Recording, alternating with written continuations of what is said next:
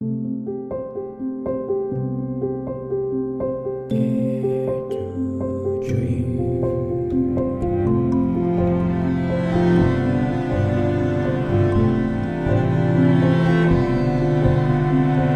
to Dream with Debbie Dashinger.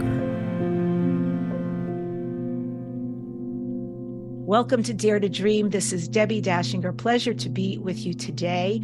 Today's show features Sheldon Eaps, one of the most successful and universally respected leaders in American theater. Sheldon radically changed theater through his leadership, including his insistence on making diversity a priority both on stage and off. I'm very much looking forward to that conversation. This show, Dare to Dream, has been nominated for 2 People's Choice Podcast Awards for a Webby Award.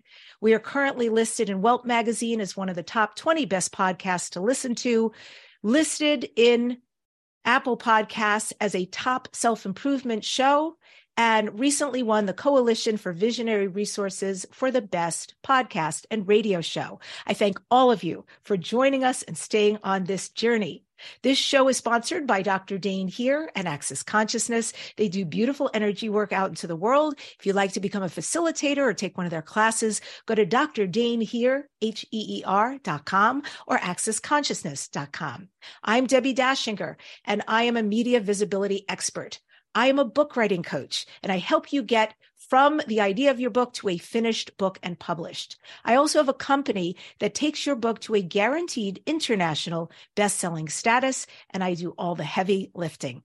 And finally, I show you how to be interviewed on radio and podcasts and get massive results.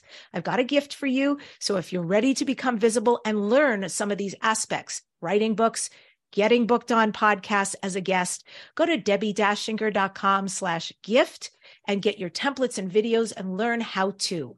It's DEBBIDACHINGER.com/gift. My guest today is Sheldon Eaps, who is one of the most all-time influential African-American theater leaders, as well as a prolific director of television. He's directed on Broadway, the West End, and is the director of the upcoming BET Plus movie, Christmas Party Crashers. He received the NAACP Community Service Award and the prestigious James Irvine Foundation Leadership Award for his many accomplishments. His new book, a memoir, is titled My Own Directions, A Black Man's Journey in the American Theater. Mr. Eaps is a longtime member of the executive board of the Society of Directors and Choreographers and served as chair of the SDC Foundation Board of Trustees. He's a 2-time recipient of the Theater Communications Group Pew Charitable Trust National Theater Artists Residency Grant, and currently he is honored to serve as Senior Artistic Advisor at Ford's Theater in Washington, D.C. And with that, I welcome the amazing Sheldon Eaps to Dare to Dream. It is so great to have you here today. Welcome. Good to be here. Thank you. Thank you for the nice welcome and the great introduction. Yes, it's my pleasure. You know, I majored in theater at USC. Oh. And I'm sorry we didn't cross paths, because that would have been momentous for me. But I did major in theater, and that was my life, my livelihood for a very long time. And of course, I know who you are. So well, great. So we have common ground then. That's wonderful. We absolutely do. And I know you're busy. I want to just start by asking, do you have a website? Is there a Sheldon Eaps website out there? I'm so not great at all of those social media things. I probably should spend an hour with you talking about that personally. I am on Instagram under my name, Sheldon Eaps. So people can go there. That's fine. But no website. Lots of stuff on Google if people want to know more than they find out today. Okay. And then to that end, and to further correct myself, and anybody who's interested in going to Instagram, it is Sheldon, which is easy enough, and EPPS. So yeah, beautiful. And, that is a name I grew up with. I'm a very common name. I'm from New York. I know you're from Teaneck, New Jersey. And yes. nobody names their children Sheldon anymore. It's a great name. Well, I'll tell you something funny. It's a name that's usually associated with men of the Jewish faith. That's right. So a lot of people, when they just speak to me on the telephone or just see my name, think I'm Jewish. So when I show up face to face, they sort of look past me because they're That's not hilarious. expecting. They think you're My a mother's Lunson. on a sign or a store or something, so it's not a family name. It's just a name that she saw somewhere and she liked very much. So I think it's a great name. It is a great name. Yeah, greatly underused, but I'm glad you have it. And you have directed many major productions on and off Broadway, London, theaters across America, and you've had a very active television career. And now, as we said, you're artistic director at Ford's Theater in Washington. So with all of this, how is it for you now, this phase of your life, this beautiful phase of your life, compared to the trajectory getting here? I would say that it's been great to have in my dotage and my old age here just a terrific last year, working on some great theater projects, continuing to work on television, and then having the time to write and edit, and then get this book published, which really tells the story of my life and all the things that led me to being artistic director at Pasadena Playhouse and my 20 years at that theater. So to have all of that in the space of a year has really been pretty phenomenal and kind of overwhelming. It didn't really hit me until towards the end of the year, when you get to New Year's Eve and you start to think about, okay, what did I do this year? When I realized all the things that had been accomplished, I was pretty impressed with myself, I guess I have to say. Well, your story is pretty amazing. Did you ever feel like somebody was helping you from the other side, that you had angels, that the universe in general was for you? Yeah, actually, I do feel that. I wouldn't say that my life has been a bed of roses or that it's all been easy. There's been challenges, there's been obstacles, there's been things to overcome. But I have really been blessed and fortunate and had the rare opportunity to do almost all of the things, maybe all of the things that I ever dreamed of doing. So I don't think you accomplish that by yourself. You need some help from the universe or the spirits or, spiritual fathers and mothers and all of that. Yes. What are the qualities, Sheldon, that you think makes a good theater director? Number one is patience, not to rush the process, not to try to produce results. I think you have to be a very, very good listener. One of the things that I think I've learned is that listening in the rehearsal process is as important as talking. You have to be a bit of a psychologist, a bit of a therapist. Actors, like people, are all different. There are certain things that help some people and other things that help other people. So as in any good relationship, you really have to be sensitive to who the person is and what their needs are and what is helpful to them and work from there. And then good taste, I think. You got to have good taste. Explain and that. And you have to want to be a storyteller also. You have to love storytelling. Yes, absolutely. What did you mean more specifically by good taste? I often think that you see productions, you see movies or stage shows or whatever, where everything is just thrown in together. It's every idea that everybody has. And it's a little like the great fashion critic Diana Vreeland said about dressing, or maybe it was Coco Chanel, I'm not sure. But one of them said, when women get dressed in the morning, they should put on every idea they have, and then they should take 2 or 3 things away, and then they'll be perfect.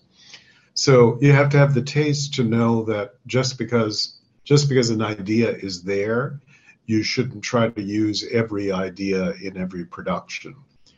You need the taste to say this is appropriate for this production and the style of this show and for this story, but not for every show and not every story. Some things need utter simplicity. Some things need more complications. Amazing. So there's a lot of discernment in there. Yeah. I guess that would be another way of saying good taste is discernment. Selectivity, maybe. Yeah. And your life, as you said, in the entertainment business, there were highs, there were lows. Can you talk about some of that, some of the low times that you experienced and how you got through them?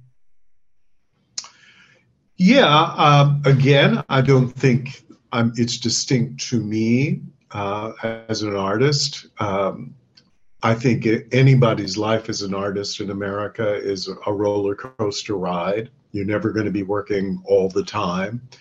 It's not a clear trajectory from beginning to heights. It's ups and downs, peaks and valleys all the time. But I think there's more challenges that are involved for artists of color, because on top of the normal challenges of a life in the arts, you also have those restrictions that are placed on you, not by yourself, but by our society, that says you can do this, you can't do this, this is available to you, this is not available to you. You can be a follower, but not a leader, all of those things. So we're talking about dreaming, daring to dream. I still believe that you should dare to dream, absolutely. But, there are forces out there that want to inhibit those dreams and tell you not to have those dreams or kill those dreams. So, I've certainly experienced that in my life and had times when I don't think my dreams were ever diminished, but they've been challenged. I'll put it that way. Was it mostly early on in your career that you experienced that, or has it been pocketed throughout? I would say throughout. Certainly early on. You're put into, as the Black theater artist, you're put into what I call the black box, and you're told, okay, here's the list of 25 plays that you can direct. Don't think about directing anything else.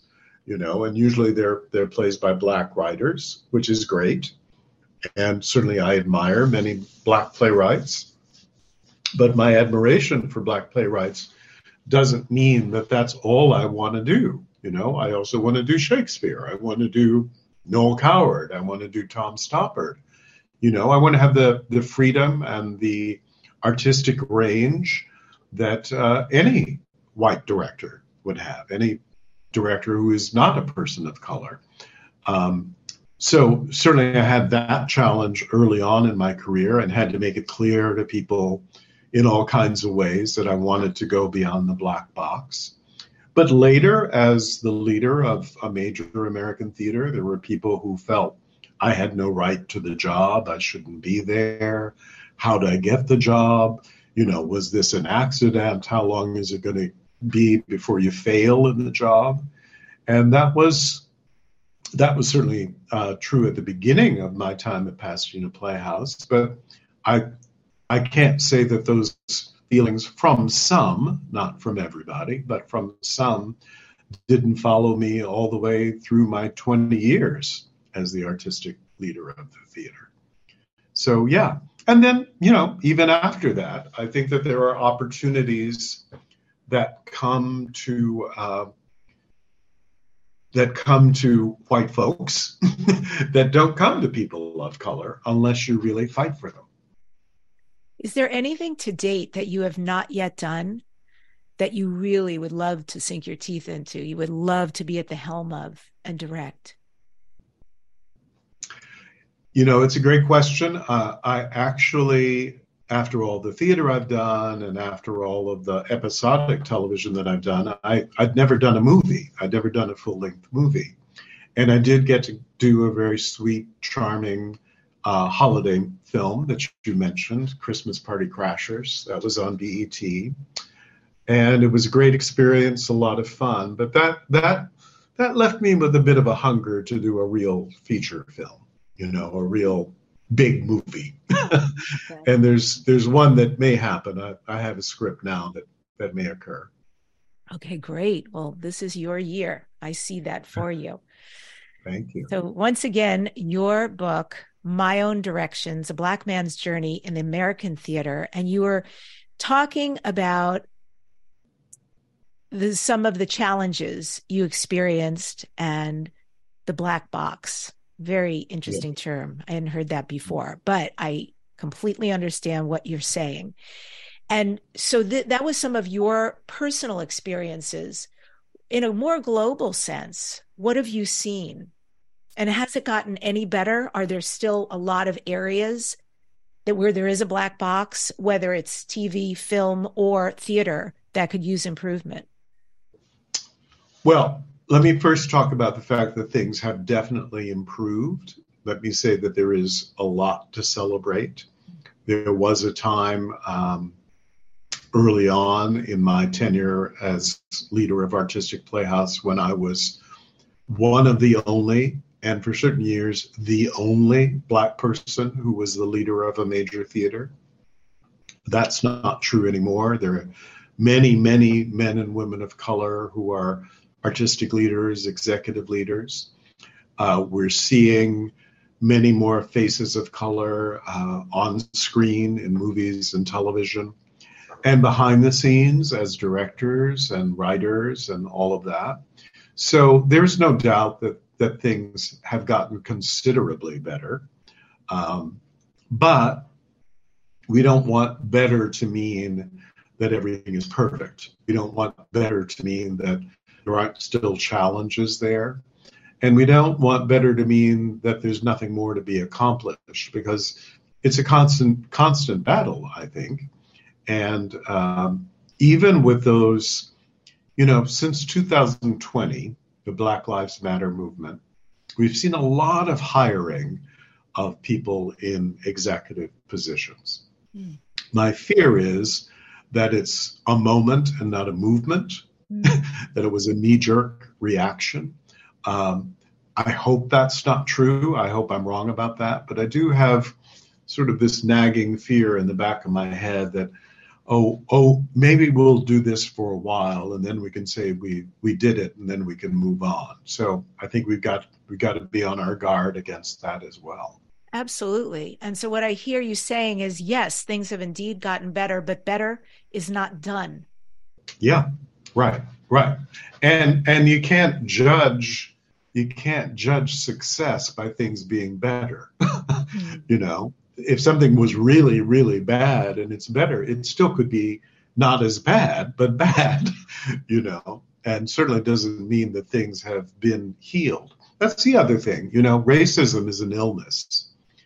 And what do you do when you have an illness? You take medicine. You don't take medicine for as long as you want to take it. You take it until the illness goes away. And that illness has still, as demonstrated right now by so many things we hear in the news, the illness of racism has not gone away in our country. Yes, agreed, 100%. And it's sickening. Yeah. I would love to give you this platform to speak very freely. What specifically do you see as infractions, and/or what specifically, Sheldon, do you want to be different? Where do you want to see the difference made? You know what? I would like to not have to talk about this anymore. That really would be the ultimate goal and the ultimate measure of our success. Yeah. When the doors were all open, when there were no impediments, so that we didn't have to, so that diversity was a fact and not an effort. So that we weren't fighting for these same things that we've been fighting for so long, they would just be the reality of our existence. And yes, it's gratifying to have been one of the first, one of the only, one of the few. One of the few. An event anymore. If there were so many people of color being successful and in leadership positions, that it wasn't an event for somebody to be the first. When there were no more first would be a very nice thing. At the Super Bowl, there was such a big deal about, for the first time, there's 2 black quarterbacks. And you go, oh my God. Number one, is that true? But shouldn't we be well beyond that by now? So that's if I'm really being a dreamer, that's what I dream of. Beautiful. When we're not even we don't need to have these discussions anymore, but right now we do need to have them. Yeah, we're shining a light on something really important. And I know that in your 2 decades at Pasadena Playhouse, you as a leader, it was a lot of strategy to radically change its diversity. Can you talk about what your strategy was and maybe some ways that you employed that? Yeah, I can. I'll tell you a story first. When I arrived at Pasadena Playhouse, it was acknowledged that I was the first Black person to lead a major American theater on the West Coast, really. And there was a lot of applause for that, a lot of celebration, which was great. But then there was a very sort of left-wing newspaper that did an article saying that it was a fluke or a mistake, or somebody was just asleep at the wheel to let this Black guy come in and be head of Pasadena Playhouse, which is in a conservative community, and was really quite blatantly a white theater company, no doubt about it. And accompanying that article was a little line drawing of me being boiled in a pot of oil with rich Pasadena socialites dancing around the cauldron. And the reaction you're having right now is the same reaction that a lot of people had. So that's where I started. That was within my first couple of weeks at Pasadena Playhouse. And the article was Welcome, Sheldon. Yeah, exactly. Oh my God. The article was predicting, Pasadena's never going to stand for this. They're going to run him out of town on a rail or something. So, that's where I started. I also started by sitting in Pasadena Playhouse is a beautiful courtyard outside the theater, which is kind of like the lobby because of the great Southern California weather. And I used to sit out there, and so frequently I would be the only person under 60 and the only person of any color going into the theater, both of which were dangerous things. It meant that the audience would be leaving us shortly if we didn't develop younger audiences. Mm-hmm. And in no way did that reflect the diversity of Pasadena, certainly not the diversity of the city of LA, and not the diversity of our country. So I did determine that had to change. The first way to go about it was through the programming, through the selection of material, to make sure that there were other than white people on the stage and involved in the work. But then, you also have to make sure that you get the message out there to new audiences that you're doing the play and that there really is a genuine invitation to them to come and share the experience. If you've been locked out of a place, a home, a restaurant, a bar, whatever it is, a theater, if you've been locked out for years or decades, somebody's got to make it very clear to you that things have changed. And that's a marketing effort. That's not really related to the play itself or to the craft or the artistry. That's marketing. And it's also, going out to the community, not waiting for the community to come to you, but going out to the community and saying, listen, I am here now, which is a big step. And I really want you to come into my home. I really want you to come and be a part of what I'm doing. What was the greatest reference point? What was the biggest marker of all of what you did around that was really well received and created the most diversity and maybe change? I think it was a particular production I did. I through a lot of good luck and good fortune, I was able to attract Lawrence Fishburne and Angela Bassett to star in a production of Fences that I did, the great August Wilson play. And that great combination of a wonderful play with not just well-known, but spectacularly good actors in a play where everything really came together, completely drew in a new audience, an audience the Pasadena Playhouse had not seen maybe in decades. Full houses. I think we sold out, within a week of announcing who was in it.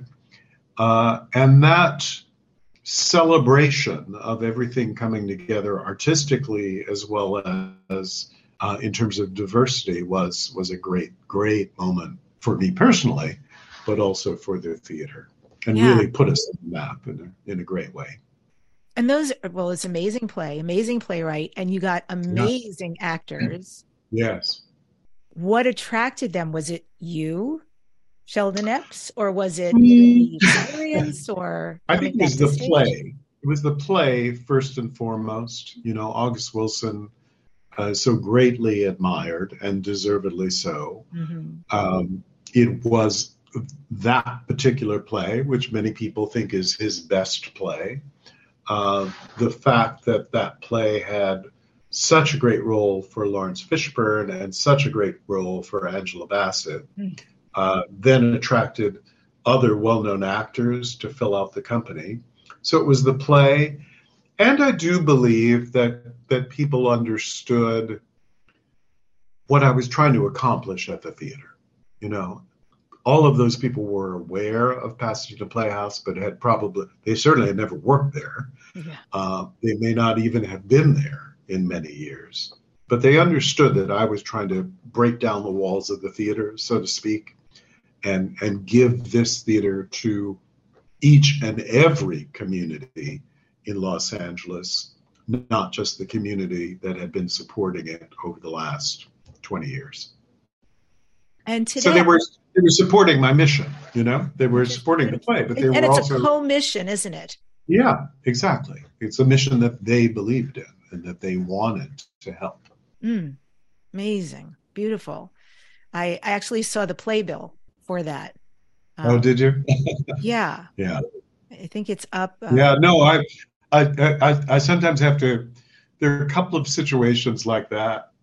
Angela and Lawrence together is one of them, but I did another play with Felicia Rashad and Diane Carroll in the same play. Wow. And I sometimes have to look at pictures or whatever and say, wow, that really did happen. Those people were really in that play together. That's kind of amazing. That's beautiful. Yeah, I know the playbill is sort of orange with their faces on it. Yes, you're absolutely right. Yes, a beautiful picture of the two of them. Yeah. Today you are in Washington, and I am. Yeah, can you talk about what you're doing there? Are you allowed to talk about what you're doing there? Yes, I can. I'm working on a new musical called Shout, Sister, Shout, which opens the middle of next month, middle of March. And it's about Rosetta Tharpe. Do you know who Rosetta Tharpe is? I do not. Mm-mm. Okay. Well, that's one of the reasons we're doing the show, because everybody should know who Rosetta Tharpe is. Rosetta Tharpe was a great gospel singer. Beautiful. She was also a great, great guitar player. That combination was very unusual for a woman and very unusual for a Black woman. And over the course of her career, she was the one who sort of combined gospel music with R&B and was a precursor to great singers like Aretha Franklin and Brooke Benton and, so many others, Sam Cooke, so many others who did the same thing. But Rosetta was the pioneer of that, of sort of combining the sound of gospel with the sound of popular music. And along with that was playing, not only singing these great songs, but was playing these great guitar licks that everybody started to steal from her, and everybody from B.B. King to the Rolling Stones gives a lot of credit to Rosetta Tharpe as a guitar player as well as a singer. So it's her life story told through her great, great music and wonderful songs that she made so famous.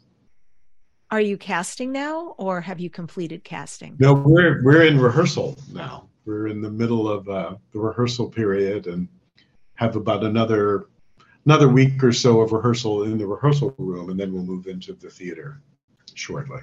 And it's at Ford's Theater in Washington. Great. So if you want to fly there or if you live there, that sounds like the show to go see. That sounds amazing. Yes. How was the casting? Because, okay, singer, you could do that. You could find somebody amazing, but the guitar playing at the level you're talking about and a singer, how was that going through the casting process? It was quite a hunt, quite a hunt because, I would say that the character is on for probably 75% of the show, offstage very little. She's either acting, singing, or playing the guitar, or all three at the same time. So you can imagine it's a hugely demanding role and takes skill in all of those areas equally. It's not that she can be a good guitar player and then kind of slough through the singing and the acting. It's all got to be of a certain level. Exciting stuff. Yeah. Who has been your favorite actor or actress? What kind of story can you tell about something really momentous that you got to experience? Well, we talked about Lawrence and Angela. That was a great experience. Phylicia Rashad was wonderful to work with. A real consummate pro. She just knows her instrument and knows it well. Diahann Carroll was great to work with. But I'll tell you the funny thing about Diahann Carroll is it actually was a little hard to rehearse with her because she was so charming and so entertaining. And she had so many great stories to tell and was very open about telling them, whether they were about her career or her love life or, people she knew. So I had to pinch myself sometimes and remind myself that I was the director because I was such a good audience for her. Mm-hmm. But she was great to work with. Della Reese was another person who was wonderful to work with. And I worked with her a couple of times, and she taught me a lot. She actually taught me a lot about music and theater, but a great deal about life. She was a great believer, you'll appreciate this, in creative visualization. Of seeing very, very, very clearly what it is you want to happen and having a real clear picture of it. And if you had a clear enough picture of it, you would get it. She told me years before it happened that she wanted to be the star or the secondary star of a major television program on one of the big networks. And this was at a time when she wasn't working a lot. But she said, Sheldon, this is what's going to happen. I'm going to be the star of a major television series on one of the big networks. And I said, okay, Della. Well, 2 years later, she was the star of Touched by an Angel, which was one of the highest rated television programs on CBS. I watched it. So, yeah, we all did. So that was a great lesson. And, really putting out into the universe exactly what it is you want. Dare to dream. Exactly. Incredible that she would impart that. I can imagine her having that kind of spirit I mean, she She came did. across, even in her acting and her performances, like that. Yes. Really incredibly full of life. Yes, she was. She was. And then of course so gifted Mhm. as a singer, as a musician, as an actress. So, I'm always grateful to her for all of the things she taught me in many, many ways. You yourself performed. Is that correct? You originally were A interested in being an long time actor. ago, Debbie. Yes, I trained as an actor originally and went to Carnegie Mellon University, which was a 4-year training program. It's impressive. So my degree was in acting, and then I acted for about 5 or 6 years after I graduated, and then I shifted lanes into directing. What caused the shift? It was really somebody else's suggestion. A very talented director named Norman Renee, who I went to college with, went to school with, and then worked with 5 or 6 years after we graduated. And he said, when I direct you and we disagree about something, I usually think that you are right. Ah, I may not admit it at the time, but I usually think that you're right. And I come back round to your point of view 2 or 3 days later and claim that I thought of it, which was incredibly generous of him to say. And he said, I think that means you think like a director, so you should try directing. And I did, and loved it, and then started working very, very quickly as a director, and didn't have to audition anymore, which you'll appreciate. yay. And I was happy not to have to do that, not to have to be on that audition trail. So it just seemed like the natural shift of lanes, as I said, to the career that I was meant to be in. I've always really admired directors because, in my estimation, when I was in the acting world, to me, the director had a vision that saw everything. It was the full matrix, all the moving pieces. It included what things Yes. looked like, sounded like, where people moved, what intentions were, connections, relationships, and the whole arc of the Uh-huh. story. And I do not feel I have that skill at all. I was just, actor, Yeah. period. But No, I think you're right. I think what you're trying to do when you do a production, certainly in the theater, but also film, television, you're trying to create a world, you know, probably a world that's different than most of us are in, if it's a play like Hamlet or The Crucible or Dreamgirls, you're creating a world that is different than the world that the audience lives in at the moment. And all of those elements that you talked about, certainly the performance of the actors, but also the design work, set design, costume design, sound design, all of those things go into creating the world. yeah, it's impressive, really is. And with your decades of success in entertainment, what have you learned as sage wisdom about the craft of theater or any entertainment modality overall? Well, I think a few things. Patience, again.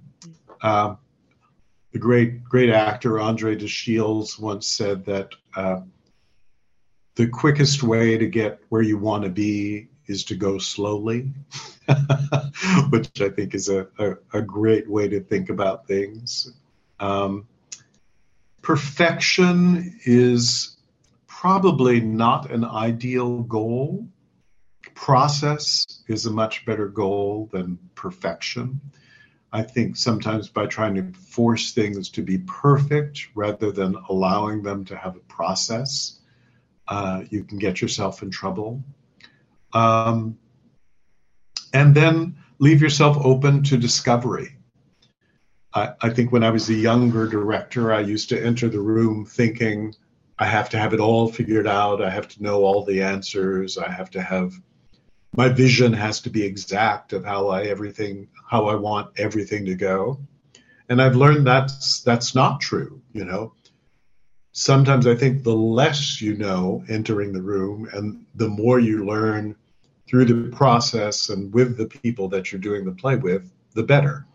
I said once, some people like to cut the suit and then make the actors wear it, whether it looks good on them or not. The better way is to get in the room with the actor, find out who the actor is, and then cut the suit, knowing what color looks good on them, what fabric looks good on them, what works well on their body, what works well with their aura, with who they are. So leave yourself open to discover things in the process. How interesting. It sounds like a really organic experience working with you. And does that mean then that the first thing you start out with is a table read, or how? Oh, yes. What is your process when you work like this with people? No, that's exactly right.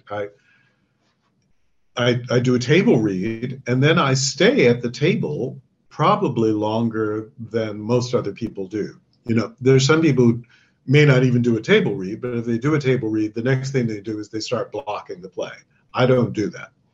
I sit around the table, talk about the play, talk about people's lives, talk about where their lives intersect with the play, who they are, what they want, what's the arc of the play, what's the rhythm of the play. And to tell you the truth, I think if you do that, and then actors have a clear idea of what they want to do and what they want in a play, then the blocking becomes much, much more easy and much more organic than my saying, okay, cross over here, move over there, because it's coming from them. It's coming from what they've learned during that table work process. Mm. What makes you just nuts still about the theater? Like good, in a good way, nuts, and I'm sure I could fill in lots of that too. I grew up in New York. One of the things we did was always go into the city, New York City, to see the theater. I mean, this is a part of my heritage. Sure. So yeah, the things you love, but the things that it's like in general, gosh, they could really improve this.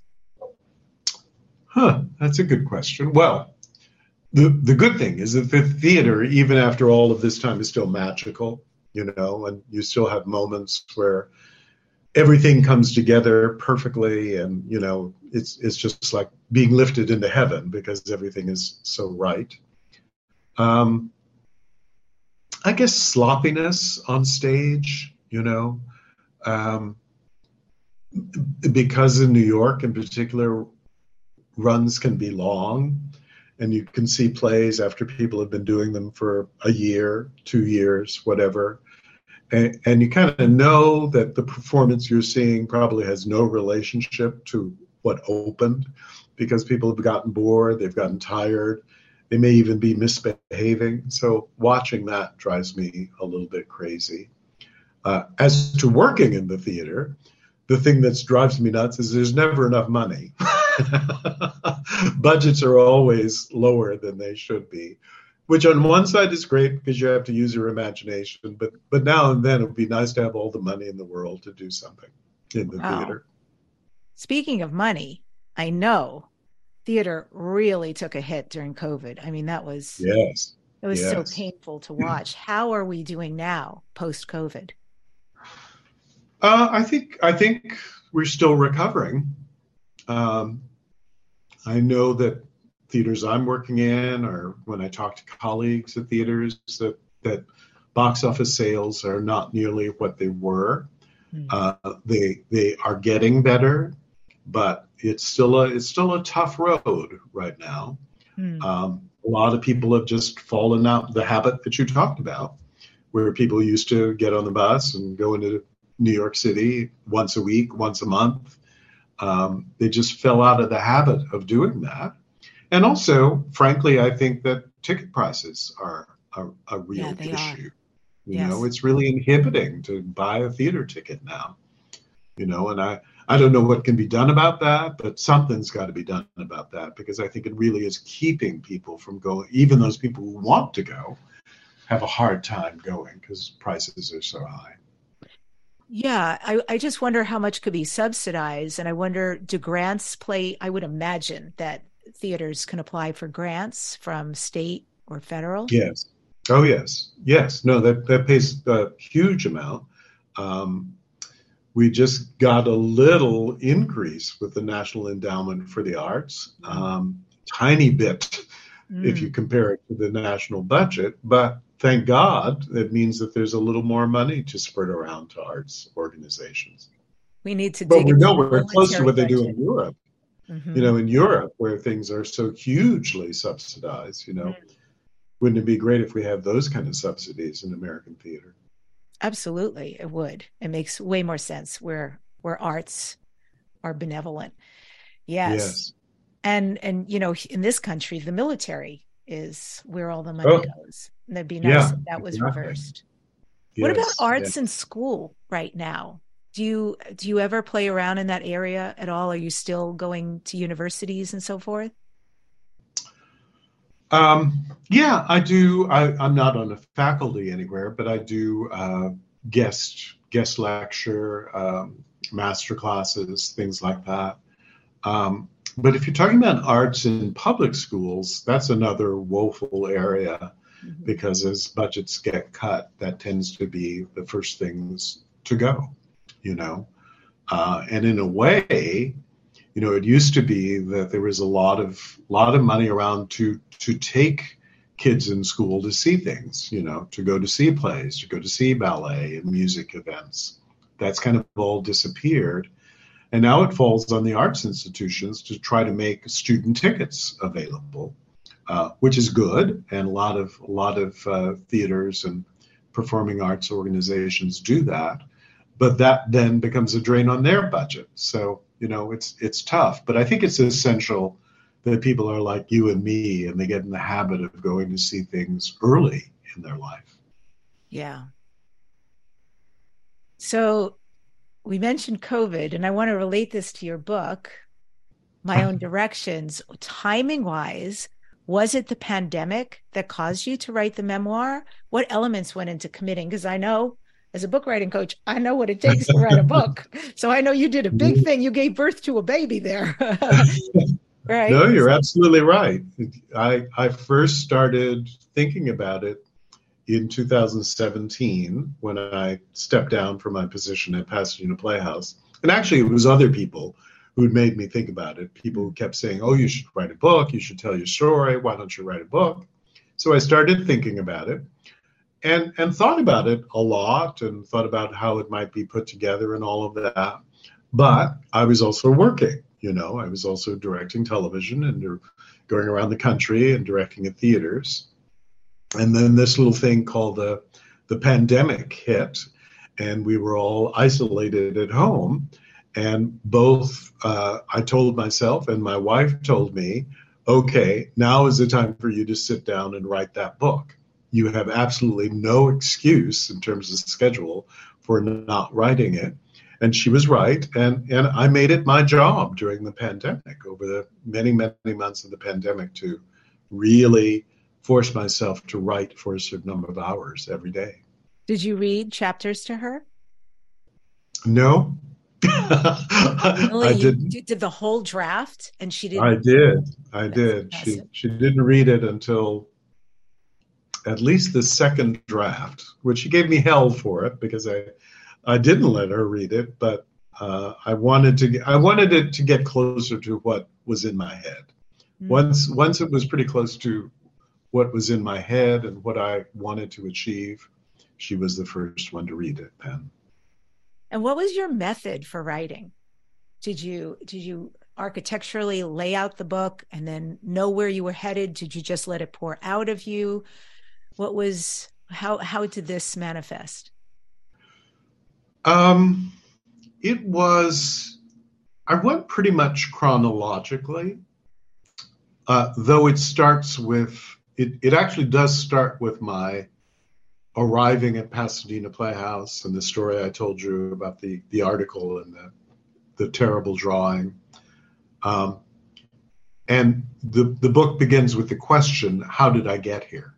You know, how did this kid from Compton, you know, this little black kid from Compton, how did he arrive at Pasadena Playhouse as the leader of the theater? How did that occur? You know, when those kind of opportunities did not come to so many others of any color, but certainly so many people of a color. How did it happen?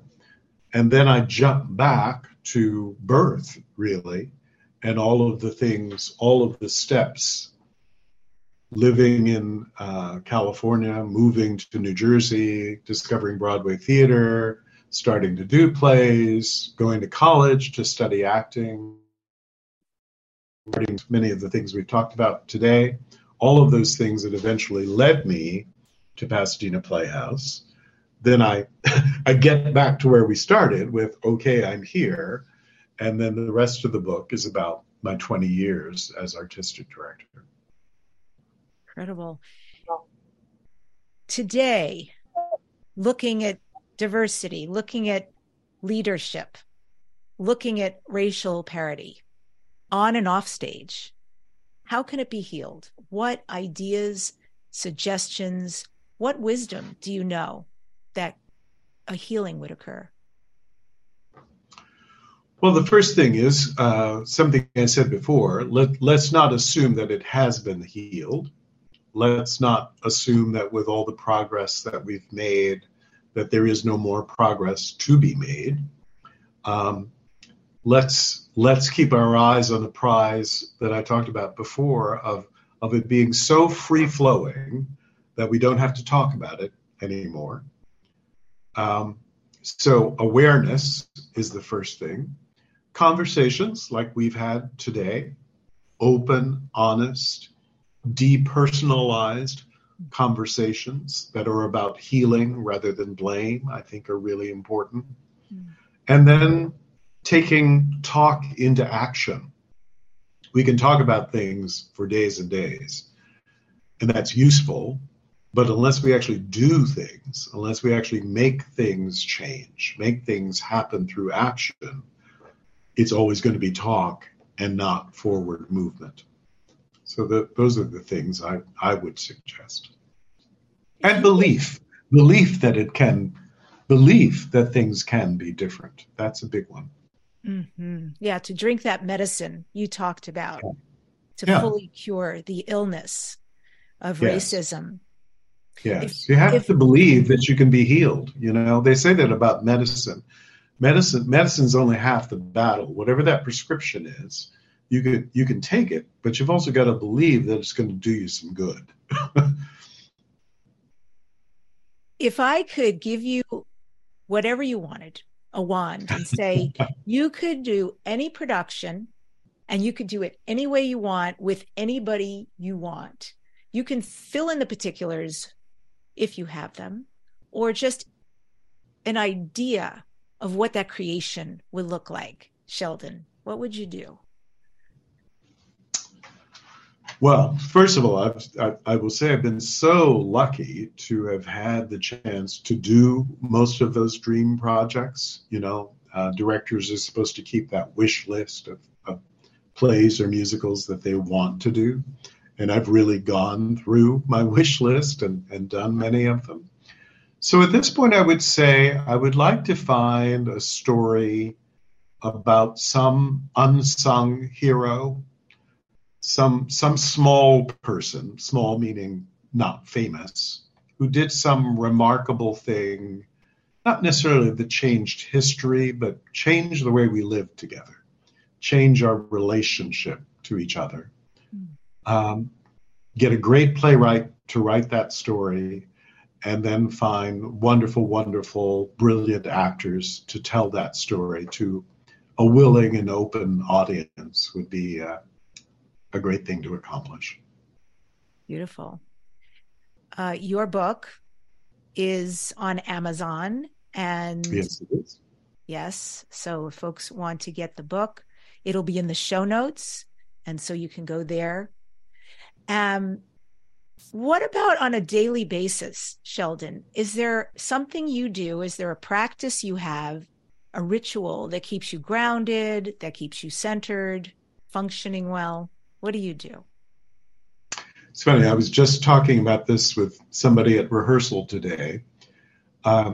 The most grounding thing that I do, and it's not revolutionary, it's not brilliant or anything like that, it's quite simple. When I wake up in the morning, I try to give myself at least 10 to 15 minutes of quiet time before I look at any device, before I run to my phone or my tablet or my computer. Just 10 to 15 minutes of time just to be at peace and to express gratitude for the fact that I woke up and that it is a new day and that everything is ahead of me. Lovely. This is Dare to Dream, Sheldon Epps. What do you next dare to dream? What are your future dreams and visions and goals? Well, we've talked about some of them. I'm looking forward to an opportunity to work more in film. I want to keep working more in theater and telling great stories, as I said. And I'd like to, this is a really honest thing for me to tell you, but I will tell you. I think there's something about artists that always pushes us to want to prove ourselves more, prove I can do the next thing or the next thing or the next thing. I'd like to relax a little bit more, Debbie, in a sense of achievement about what I've done. And I have been fortunate to do so much, to rely on that and do things not because I'm trying to prove anything, but because I want to, because I have a burning passion and desire to do them. Is there anything here at the end you'd like to say to the listeners and the viewers? Be blessed, be lucky enough to do what I have done, which is follow my own directions, as my book is titled, but find your directions, find those dreams, those goals, those ambitions, all of those things that will bring you pleasure, bring you joy, bring you happiness. Know what they are, go after them passionately, and know that anything and everything is available to you if you approach it with passion. Thank you so much for being on the show today. This has been a real treasure. Oh, thank you. It's been great to talk with you. Thank you. I end today's show with this quote from Willem Dafoe. Great theater is about challenging how we think and encouraging us to fantasize about a world we aspire to. Subscribe to this #1 transformation conversation, Dare to Dream with Debbie Dashinger. Please like, comment. I read all of what you write, and I appreciate it so much. Send it to somebody you know who will enjoy the show. Next week on the show, I'm featuring the amazing Anna Leverance from Germany, speaking about the quantum way of being, co-creating the new earth, and manifesting quantum miracles. Thank you so much for joining us today on Dare to Dream. And remember to go out there and be the change you heard about today on the show. Be the healing and the change, because you are that important.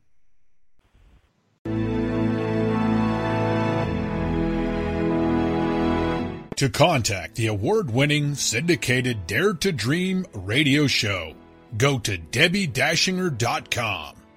Keep your excellent feedback and comments coming. Your host, Debbie Dashinger, is an expert at goal achievement, a media personality, an international best-selling author, and a keynote speaker. Debbie leads high-quality teleseminars on how to achieve goals, how to be a self-published best-selling author, and how to get booked on radio. All classes are at DebbieDashinger.com. Debbie's best-selling books are Dare to Dream, This Life Counts, sold on Amazon, and her second book, Wisdom to Success, The Secrets to Accomplish All Your Dreams, sold online at all bookstores. Tune in again to hear the next inspiring interview guest who has turned their vision into a successful reality. Want more support in making your dreams come true? Go to DebbieDashinger.com. That's www.DebbieDashinger.com. You'll see videos, MP3s, archived interviews, and amazing products, sharing the secret steps to making your dreams come true. Remember to dream big with every expectation that your dream will become real. Dreams are free, so free your dreams. What do you dare to dream?